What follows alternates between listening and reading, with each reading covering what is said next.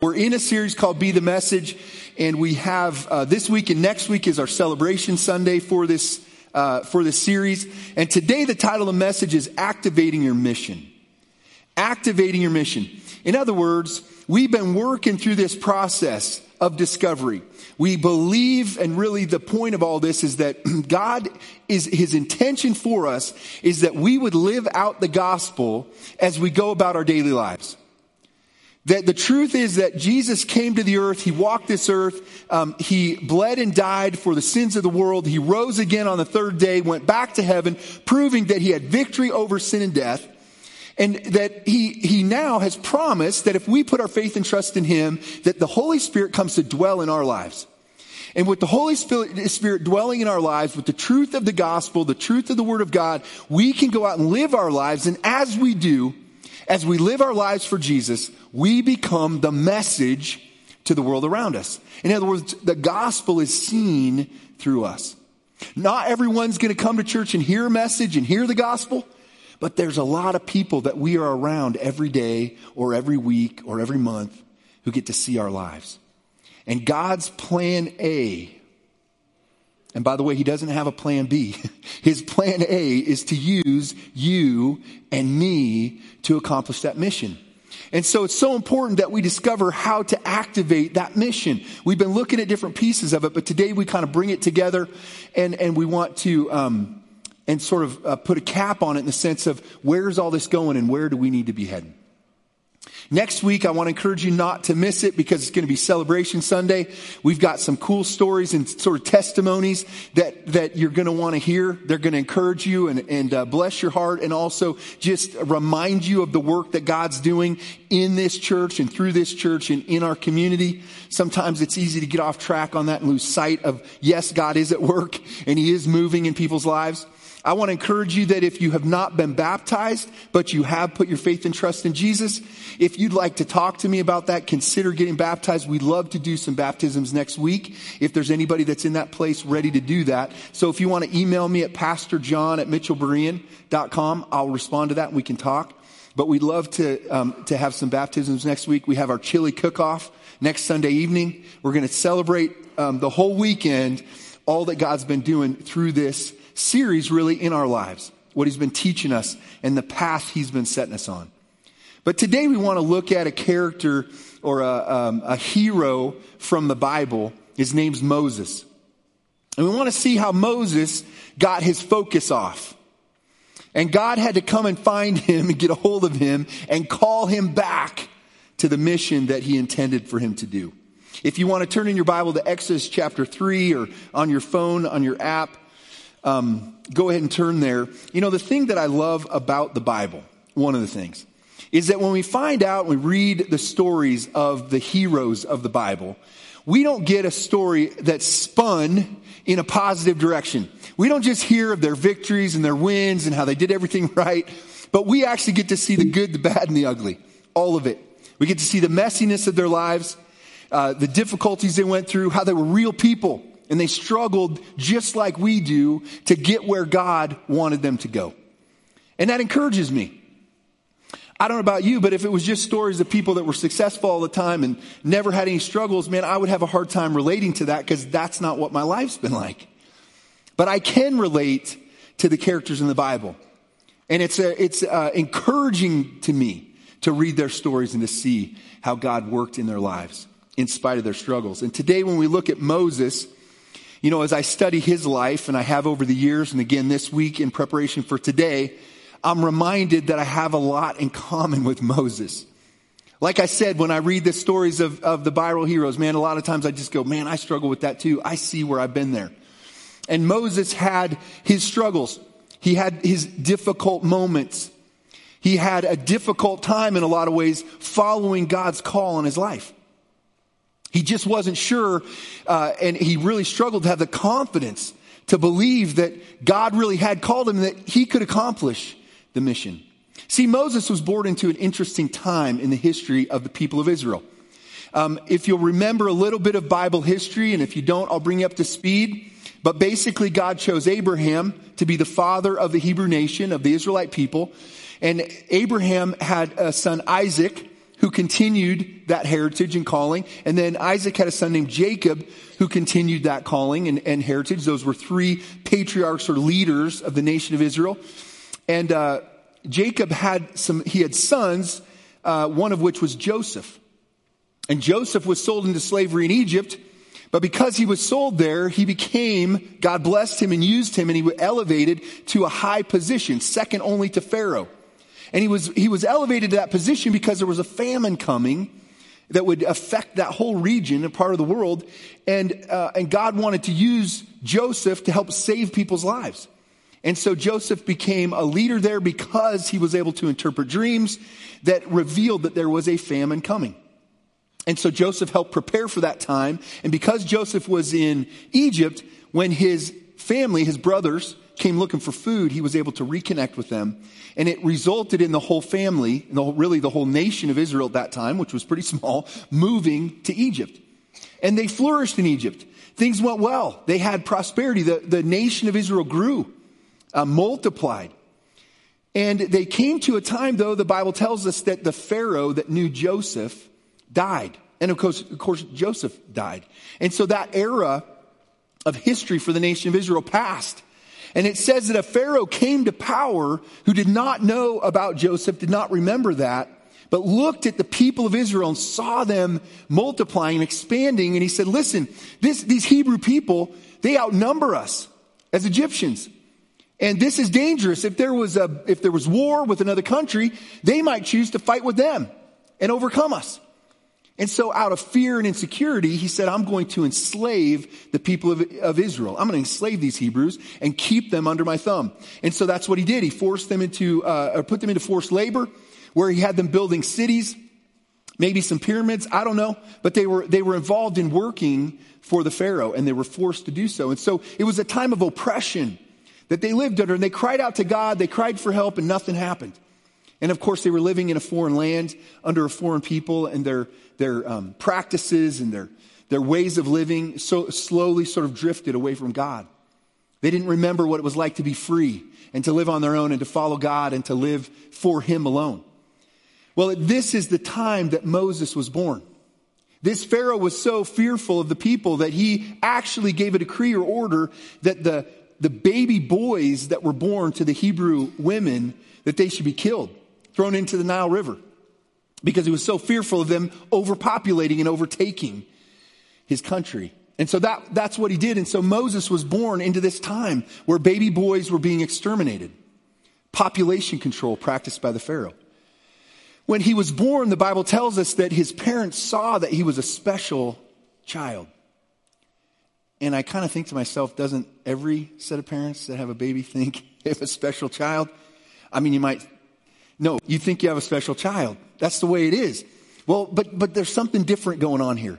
His parents saw that he was special in God's eyes. There was something special about him, that perhaps he had a destiny or something to accomplish for God, that God would use him in a powerful way in the future. And so they protected him. For 3 months, his mother hid him and tried to keep him from being found by Pharaoh's soldiers and people that were killing the baby boys.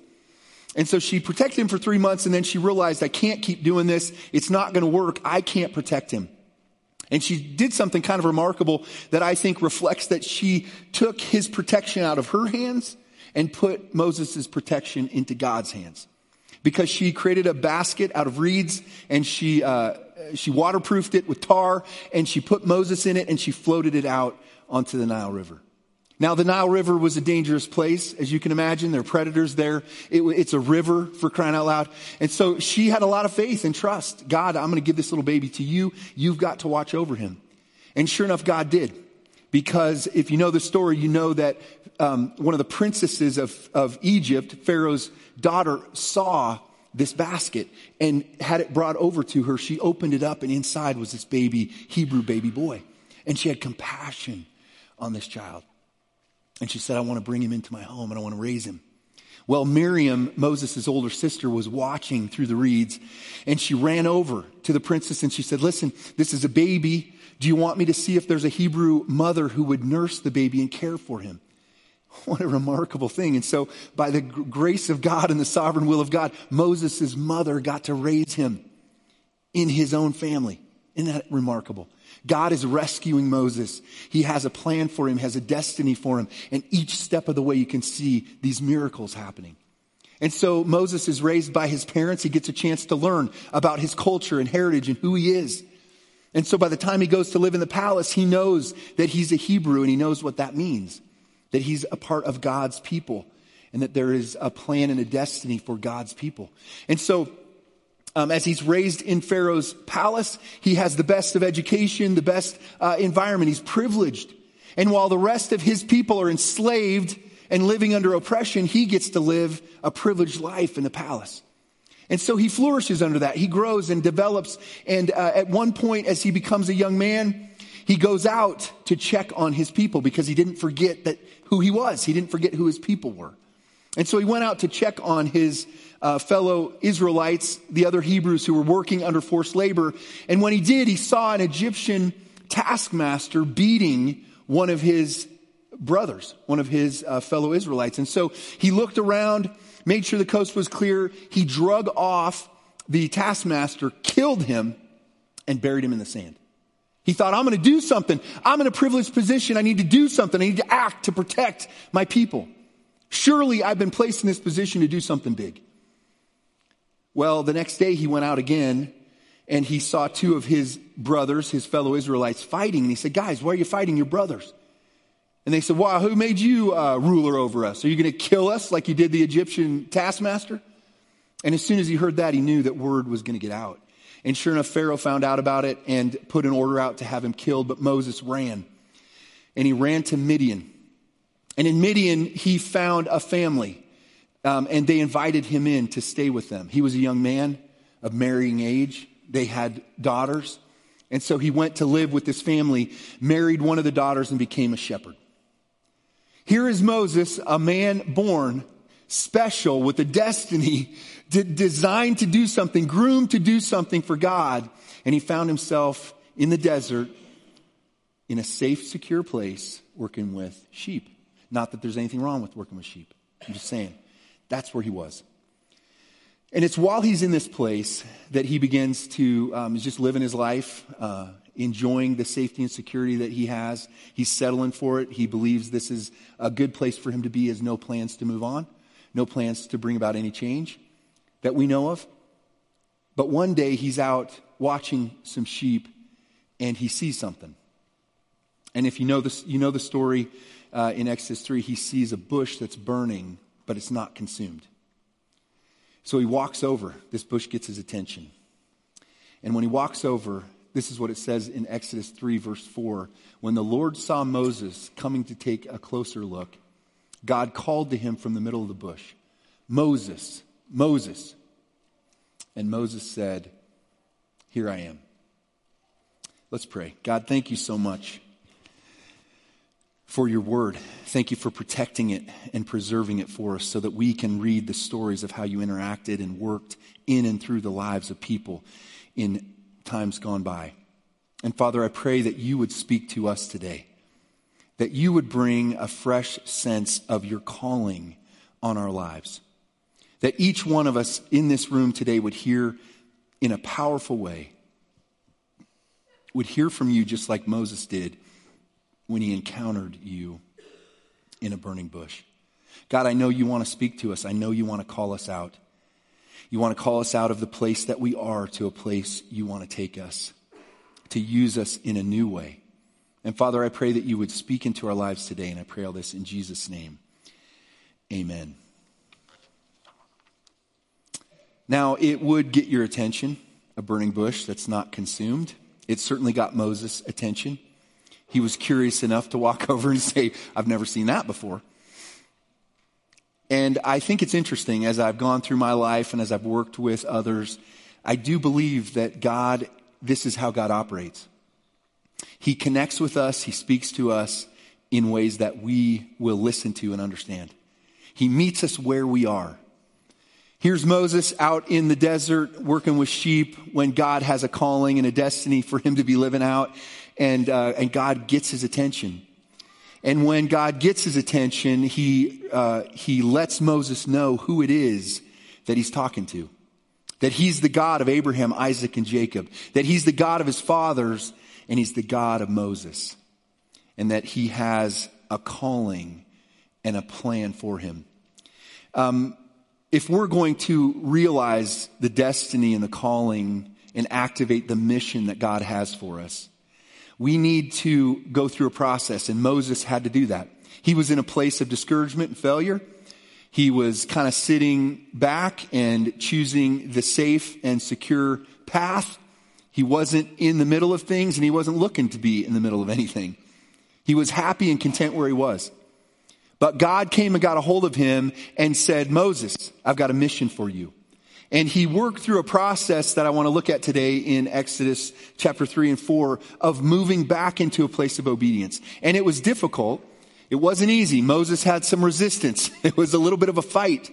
But fortunately, God is more determined than we are.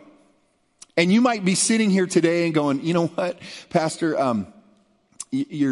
quit trying to mess with me. Quit trying to push me. I'm just not interested in that. But I want to tell you something. It's really not me.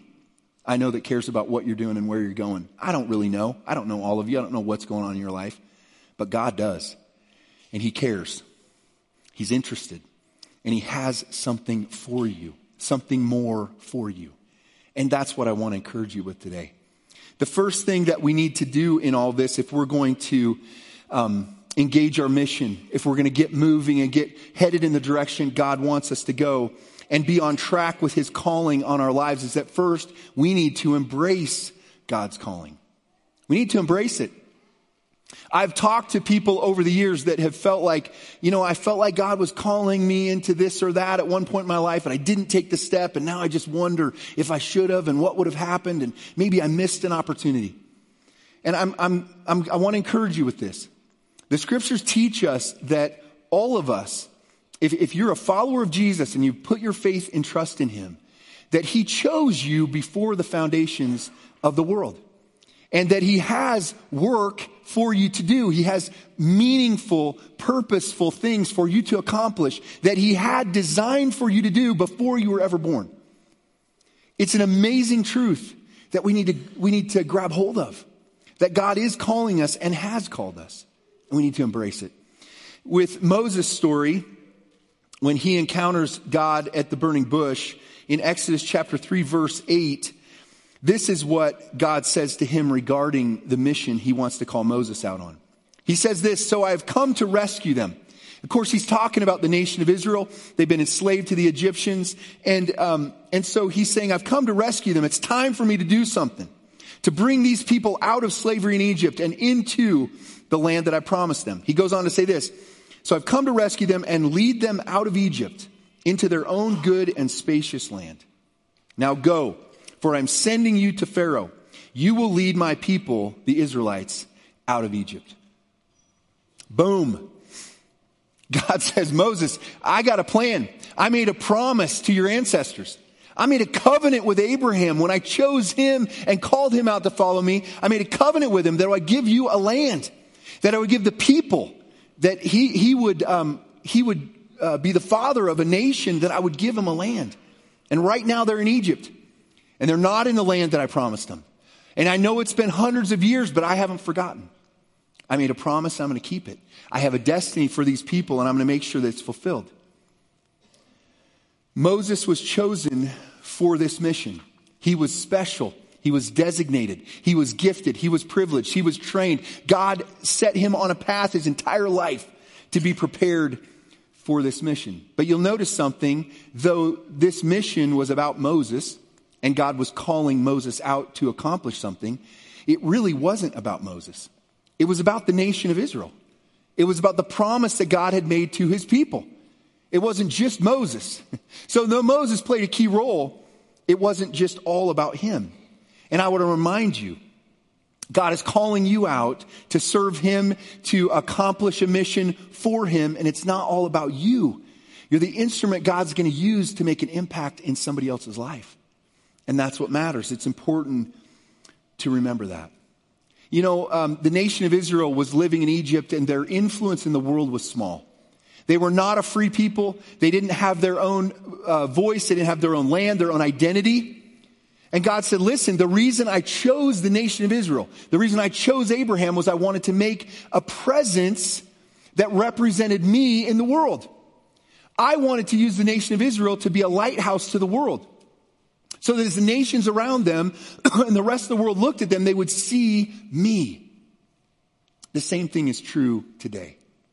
God wants to use this church. He wants to use the churches in this region, in this nation, in the world, to be beacons of light so that others can find and see who God is. You know, God wanted to grow the nation of Israel's influence. I think one of the most important things for us as individual followers of Jesus is that we have been given a task. We've been given an opportunity, something that we need to steward. And I think one of the most important things we've been given is the ability to influence others. See, I'm called to be an influencer, or I'm called to influence. What is influence? It's having an impact in another person's life that causes them to move in a direction, or to think about things that they hadn't thought about before, or to consider new ideas. You see, you and I cannot make someone put their trust in Jesus. We can't make someone pray to receive Christ and realize that Jesus came to the earth as God in the flesh. He died on the cross for the sins of the world, and he rose again on the third day, ascended to heaven, and sits there at the right hand of the Father, full of grace. Like, we can't convince somebody of that. It's not our job to make somebody believe that and take advantage of it. But what we can do is we can influence people in the world we live in. In this series, we've been looking at the arenas where we live, work, and play. As arenas that God's already put us in to make a difference, to have an influence. God wanted to take the nation of Israel, and he did want to bless them with land and with things. And he said, I'm going to prosper you. But his goal was not just to make them affluent, but it was to grow their influence. We're not called necessarily, we're not promised that we'll have affluence, that we'll be wealthy and that we'll have stuff. If you have things, if you are affluent, and God has blessed you with that, with those resources, you've really been blessed. We know we've been blessed to be a blessing to the world around us. And so we're called to use those resources to influence people in a different way. That's the calling that God's placed in our lives. But we're stewards of influence. Are you stewarding the influence that you have? And I've heard people over the years tell me, Pastor, I don't have any influence over anybody. There's nobody watching me. I used to have students when I was a youth pastor say, Pastor, my quiet kids didn't say much and kind of tried to fly under the radar. And there are some adults that do the same thing, right? And they would go, no, nobody's watching me. I don't have influence over anybody. And I came up with a response. And that is this: never underestimate your influence. I will promise you that there is someone watching you. There's someone watching what you're doing, how you're living your life, the decisions you're making. I know when I was a young boy, I used to look at the men in my church and that were around, and I would watch them and I would emulate things that they did. And I would say, I want to be like him. When I grow up, I want to be able to do that. I want to accomplish that. And they didn't know it. They had no idea. But it was true. It was happening. Maybe there's a young man that's watching you, men, and emulating what you're doing. And he's paying attention to what you say and how you handle yourself. Maybe there's a young girl that's watching you, ladies, and saying, I want to be like that. I want to be like her. You just don't know, but I promise you this, somebody's watching you. You have more influence than you think. Are you stewarding that influence for God? Are you encouraging people to follow him, to live for him, to take a step towards him? Or are you squandering that influence by just not even thinking about it, not realizing it's there, and doing nothing intentional to influence people towards God? Listen, you don't have to be somebody that can just present the gospel to somebody well, or that you like talking to people. That's why in this series we're talking about living our lives in such a way that people can see Jesus in us. Well, if we're going to be an influence, if we're going to make a difference in the world, we've got to embrace the calling that God's placed on our lives. The second thing we do, though, and Moses did this right after he was called out by God, and he recognized that there was a calling on his life, and God was saying, I got a job for you to do. Well, Moses did what a lot of us do right away, as he started throwing up excuses. And so the second thing that we've got to do to move towards embracing our mission and stepping out to accomplish what God's given us to do is we've got to stop giving God excuses. It's got to stop. But Moses had to go through the process of making excuses and hearing God's response. And sometimes we do too. I have been there. I know I've been there saying, God, no, but there's this and that. And let me tell you, God can handle our excuses, but we've got to reach the point where we quit giving them and we quit making them. This morning, let's look at 4 excuses that Moses gave, and I've tried to put them in an order that we could kind of connect with and put them in some wording that I think we can relate to. The first excuse we want to look at is found in Exodus chapter 4, verse 10. This is what it says. But Moses pleaded with the Lord. Oh, Lord, I'm just not a good speaker. I'm clumsy with my words. Moses is using a classic excuse that oftentimes we use. And that excuse was this: I have too many faults. God, I have too many faults for you to use me. I don't know if I could really do what you're calling me to do. I mean, Moses knew if he was going to go before Pharaoh, if he was going before the elders of the nation of Israel, he had to have a commanding presence. He had to be able to speak in such a way that they listened to him. And he's like, I can't talk, God. I can't talk. When I speak, my words get jumbled up and twisted, and this isn't going to work. And I love God's response to Moses. It's awesome. He's like, oh, Moses, you're right. I didn't think of that. Oh, so dumb. No, God said, Moses, who made your mouth? Who put the tongue in your mouth? Who designed that to work? You're forgetting who you're talking to here. I'm the God who made you. I designed your body. If I want you to speak to somebody, then there is nothing that's going to stop you from being able to speak to them. If I give you a task and I give you a responsibility, don't use excuse. I have too many faults to do it. I can't do it. It's not going to work. Can I just promise you that God doesn't listen to that excuse? If you think it's working, you're not listening to his response. After he gets done, I don't know if God laughs at us, but I think sometimes he does. I think sometimes he goes, what are you? Look, you can't say, I can't accomplish it. There's too many issues in my life, Pastor. I've been through some tough stuff. I'm still struggling. I haven't got victory in everything yet. All right. I mean, what person in the Bible do you see that did?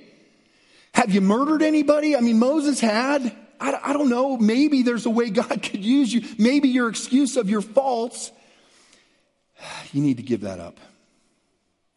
I saw a survey recently, or I've seen it over the years, that the number one fear of Americans is public speaking.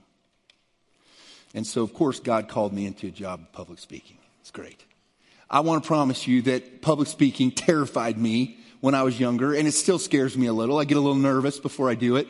It's just part of it.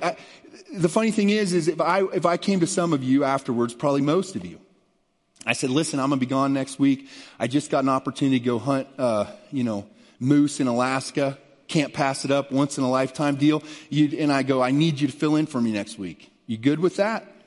And that means most of you would say, no, Pastor, I'm not okay with that. In fact, I'm less scared of dying than I am of getting up in front of people, right? Fear of death is like number 2 on the list. It's hilarious. So we're scared to death of it. And it terrifies us. Now, I also know that there's some of you, if I said that to you, you'd be like, sure, no problem. I'm ready to go. Let's do it. Can I just say to those of you that have that response, you scare me a little bit. Okay? You scare me. Like, I don't understand that. I do realize some people don't have that fear. It's a very small number, but I don't get it. I've had to continue to trust God, rely on God. When I didn't think I could do it, when the fear was great, when my nervousness was great, I just had to continue to trust God because I knew he was calling me to do it. I could have said, God, there's no way I'm going to get up in front of people ever. It's terrifying. Do I want to do something that scares me? No, none of us do. We look for comfort and security. And yet God says, I'm going to push you out of your comfort zone. I'm going to call you to do something that scares you a little because what? Because then you're going to rely on me. And you're going to know that you can't do it in your own strength. We need to move past that, I have too many faults, and realize that if God's called us and he's made us, he can equip us to do it. Excuse number 2 that Moses gave that we want to look at today is found in Exodus 4, verse 1. And this is the one that Moses gave during this process of interacting with God. It says this, Moses answered, "What if they do not believe me or listen to me and say, 'The Lord did not appear to you'?" If Moses goes, "Look, I'm going to him saying, I saw a bush on fire and it didn't burn," they're going to think I was smoking something, drinking something out in the desert, seeing hallucinations. They're not going to believe that this was really you. And so this was another one of Moses' objections here, his excuses. And this one, I think if we whittle it down, if we kind of try to say what kind of excuse is this that we can relate to, it was this. The "what will people think" excuse. What are people going to think of me? I mean, if I start living for Jesus at school, what are people going to think of me? I mean, listen, Pastor, being a junior high and high school is hard enough, and you're asking me to live on fire for Jesus, or at least let people know I'm a Christian, or live out my faith so that people can see it. You don't understand. What are they going to think of me? How's that going to go? But even as adults, we do that. What about my coworkers?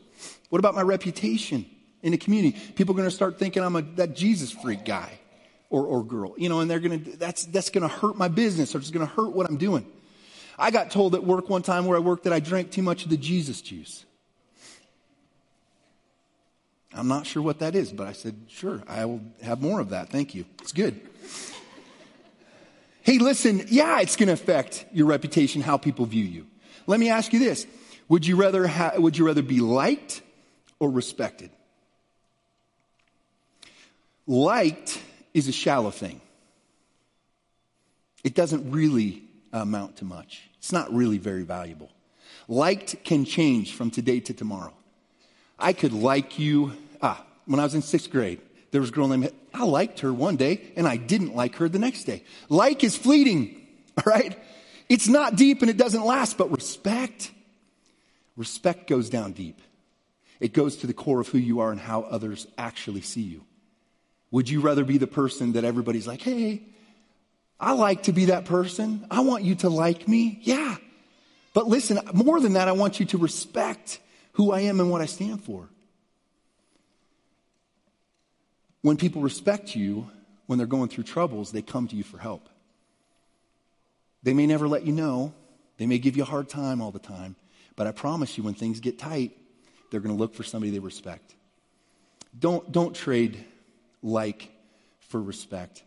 Live out who you are. You live for Jesus. You live for God. You stand for something. You represent something that the world needs. They might give you a hard time about it. You're probably not going to get killed for your faith. Can I just say that? On Martyr Sunday, when we're remembering the martyrs around the world. We're not in that kind of situation. The pressure we face is far different. The other thing I want to ask you this, and I've thought about this. Am I more concerned with what people are going to say about me and think about me today, or what God's going to say about me and think about me when I stand before him? Because God's not going to go, well, you were under a little pressure there. I understand. He's going to say, I had something for you to do. I had a mission for you to accomplish. And I equipped you to do it, and I called you out to do it, and you were afraid what people thought? Look, we've got to move beyond that. We've got to move beyond the concern about what people think. And I know as adults, we try to do that. In some ways we do, but in some ways we don't. And sometimes that's what's holding us back from stepping into the calling that God's placed on our lives. Well, there's another excuse that Moses gave in this progression, and we look back in Exodus 3, verse 11. Moses said this to God, but Moses said to God, "Who am I that I should go?" God said to Moses, "I am who I am." This is the "I'm not spiritual enough" excuse. I'm not spiritual enough. God, look, I know that I made a decision to follow you. I go to church. I'm trying to do some stuff, but I'm not spiritual enough to do that mission. I'm not spiritual enough for you to pick me to do that. And while we know that the "I might not be liked by others" is not a good excuse to give God, we know that. We do think this one sounds more spiritual. And so we give this one a little bit more because it just sounds a little safer and like God might accept it. It sounds humble. It's like, well, God, I'm not spiritual enough. I'm just not there yet. I know your mission's so important. I don't want me to mess it up. And if you pick me, it's not going to get done right. And so God, I know, look, just move on. There's somebody else that's, look, I could point out some people that are much more spiritual than I am. And you could pick them. I mean, if you need some help, and we try to think that way about God and what he's doing. And this is the funny thing that God looked at this and he said, Moses, this isn't humility. This is false humility. This is you saying you don't want to take on this mission, but it's not the real thing, because real humility would accept the mission and move forward because I'm telling you to. But of course, this is false humility, and I think it really infuriates God. He recognizes what it is. And what God had to do with Moses is say, Moses, you're saying you can't do this mission, and you're looking at you can't accomplish it because your focus is in the wrong place. Your focus is not on me. Your focus is on you and what you can do and your mistakes and the times you failed and the times that you didn't live up to what you were called to do. And you've come to the place going, I can't do it, God. And you're being stubborn and defiant, and you're saying, I'm not going to do this. I don't want to move in this direction, God. And you're resisting me. And the reason is, Moses, because this isn't about you and what you can do. This is about me and what I'm going to accomplish through you. I have gifted you. I have called you. I will equip you. I will be there for you through the process. And I'm going to ensure that you can accomplish it. Get your focus off of yourself. Oftentimes, this is holding us back. All we think about is what we could accomplish. I don't know if I could do that. I'm not good at that. Instead of just saying, God, I'm available. I'm willing to step out. I'm willing to do it. What do you need? And if I see something that needs done, I'm going to jump in and do it. We create these excuses, and we make ways for us to avoid embracing the mission and moving on. And I'm telling you, God's calling us out. He's calling us as a church. He's calling us as people to step up and step out and move into what God has for us to accomplish today. There's an urgency that we need to feel, because the mission of God matters more than anything in the world, and we need to be a part of it. Well, Moses had one more excuse I want to look at today, and he's throwing everything at God. This was kind of one of the last ones. I think the last one he threw at God, but it's found in Exodus 4, verse 13. This is what he said. But Moses said, "Oh Lord, please send someone else to do it." Some versions say, "Oh Lord, can you find anyone else to do it?" And this is kind of that excuse that says, I'll sit this one out and let someone else do it. And this one got God angry. You can get God angry if you keep pushing. Because he loves you and he cares about you and he's called you. And he's not going to let you sit there and do nothing. He's not going to let you sit and soak and not move. And so God didn't accept this one either. That Moses just said, God, I just don't want to do it. I just don't want to step out and live out the calling. This is a phenomenon that happens in churches in general, but it certainly can happen in bigger churches, and I would say we're a larger church, that it can be easy to hide in a big church. And while there's great worship and preaching is okay usually, but we go, hey, listen, I can go there and sit and enjoy the ministry of the church, and there's stuff for my kids and everything, but I can just sort of hide out. I don't have to get involved. And sometimes we think, it's a big church, that Mitchell Berean, they don't need me. I'm sure there's somebody else doing it. And we kind of think those kinds of things. Can I encourage you with this? That if you sit on the sidelines and watch this church function and you don't ever ask, man, do they need something? Can I do something to help? You don't check it out. There's something wrong there, okay? I know that you might think these excuses. You might have all kinds of reasons that you're not getting involved. And I hope it's not the last one that you just don't want to, like Moses. But it might be. Can I just tell you today that there's a place for you to serve? Mitchell Berean is not a church where only an exclusive group can get involved and serve. We're the kind of church that has a spot for you. There's a place for you to serve, and I'm going to tell you that we need you to serve. The church needs all of the members of the body to function in a healthy way. You know, the ministries are great here, and they're functioning and they're working. There's some that aren't and need to get going again. But there's work to do here, and there's opportunity. And I can tell you this, that oftentimes churches have this principle where there's 20% of the people doing 80% of the work, right? You've heard of that. It happens almost everywhere. But listen, we're the people of God. And I'm just here to tell you today that we're not that kind of church. We want to be a church where everyone can get plugged in and find a place to serve. And if everyone does that, what happens is we have fewer people burn out from getting involved in serving the church. You know, that's one of those warnings. Don't get involved in the church. They'll use you up, you know, right? Yeah, because there's not very many people doing it. So we need more people doing it. And there's a place for you to get involved here, and I want to encourage you to do that. Don't sit on the sidelines and watch things happen. Don't be content with that. The church does need you, but the other side of it is this. You were designed to serve. You were designed to be a part of what God's doing. When you don't do that, here's what happens. There are blessings and miracles that you don't get to see and experience. You don't get to watch God change someone's life. You don't get to see and experience what God does in your life when you get involved in serving. If you feel like your walk with God is flatlined, it's not moving. You don't feel his presence anymore. Man, I'm not saying it's the answer to everything, but getting involved in what God's doing in the world can make a big difference.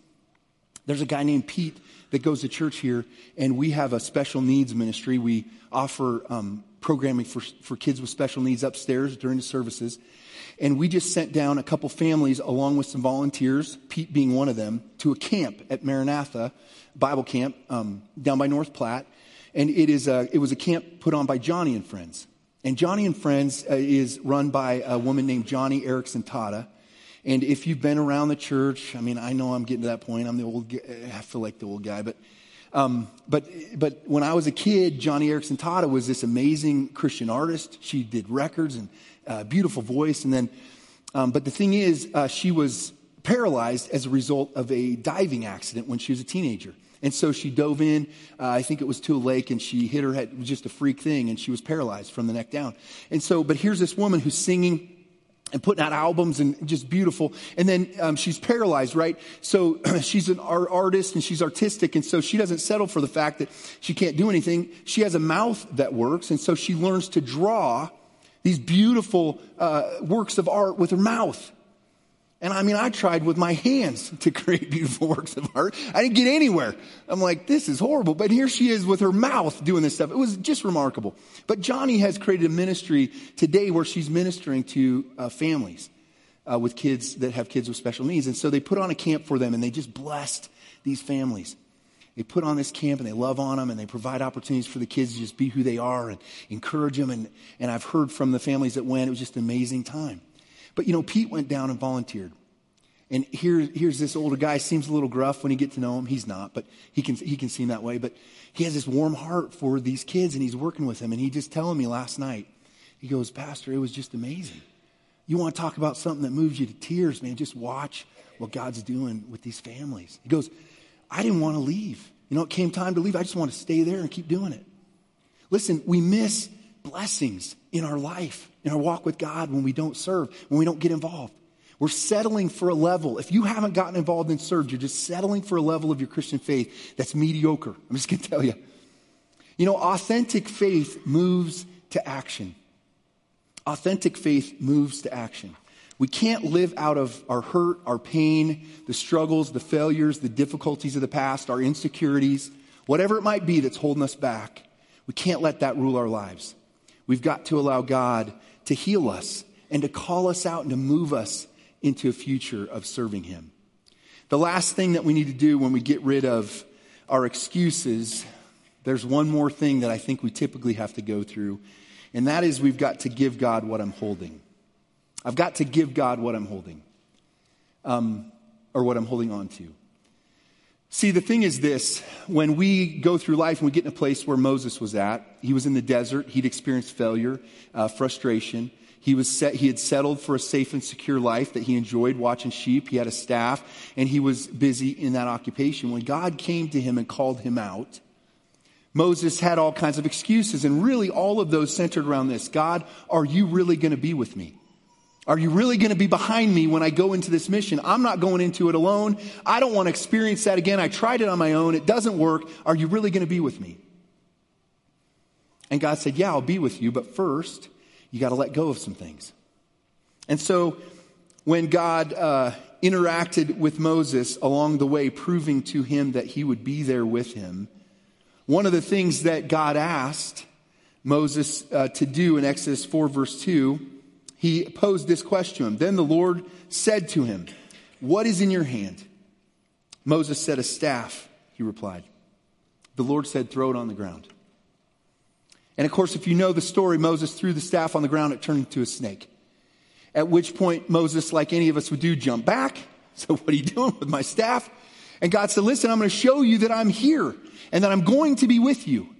I'm going to do some things and help you do some things that are going to be evidence to others that I am a part of this. And there were some other things that God showed Moses that he would do for him and in him. Miracles that he would perform.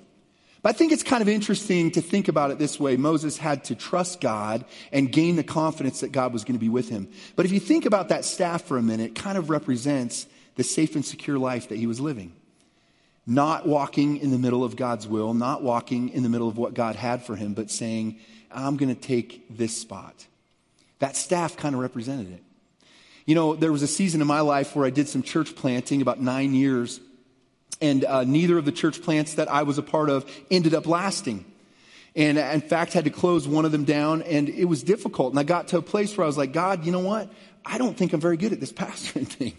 I mean, it's obvious that this isn't working real well. And so why don't I just do something else? And so God allowed me to get into a sales job. And lo and behold, it went really well. I enjoyed it and I was successful at it very quickly. And I thought, man, maybe this is what I'm supposed to do for the rest of my life. Maybe this is fine. You know what? I'm content here. I did my thing. I served you, God, and it's great. It's okay. And I thought that's the way things were going to go. But God had a different idea. See, God didn't forget who I was. He didn't forget my name. He didn't forget where I was. He didn't forget my phone number. He called me. His voice sounded like Byron Holsworth. It was a little weird. But God called me and he said, listen, there's something I got for you to do. And I had a decision to make. Am I going to hold on to the safe, secure thing I'm doing that's working, that I like, makes me feel good? Or am I going to let go and trust God and move into the future he has for me? Can I assure you this morning that I'm glad I didn't hang on to it? And I want to encourage you not to hang on to it. Let it go. God wants to use you. He can use that staff in your hand. Whatever it is, he can use that to do miracles and to help change the lives of others. There's nothing more gratifying and amazing in the world than to be a part of what God's doing. God has called you. He's chosen you. He's equipped you. He's gifted you. He made you. And there's a task, there's a mission, there's a calling on your life.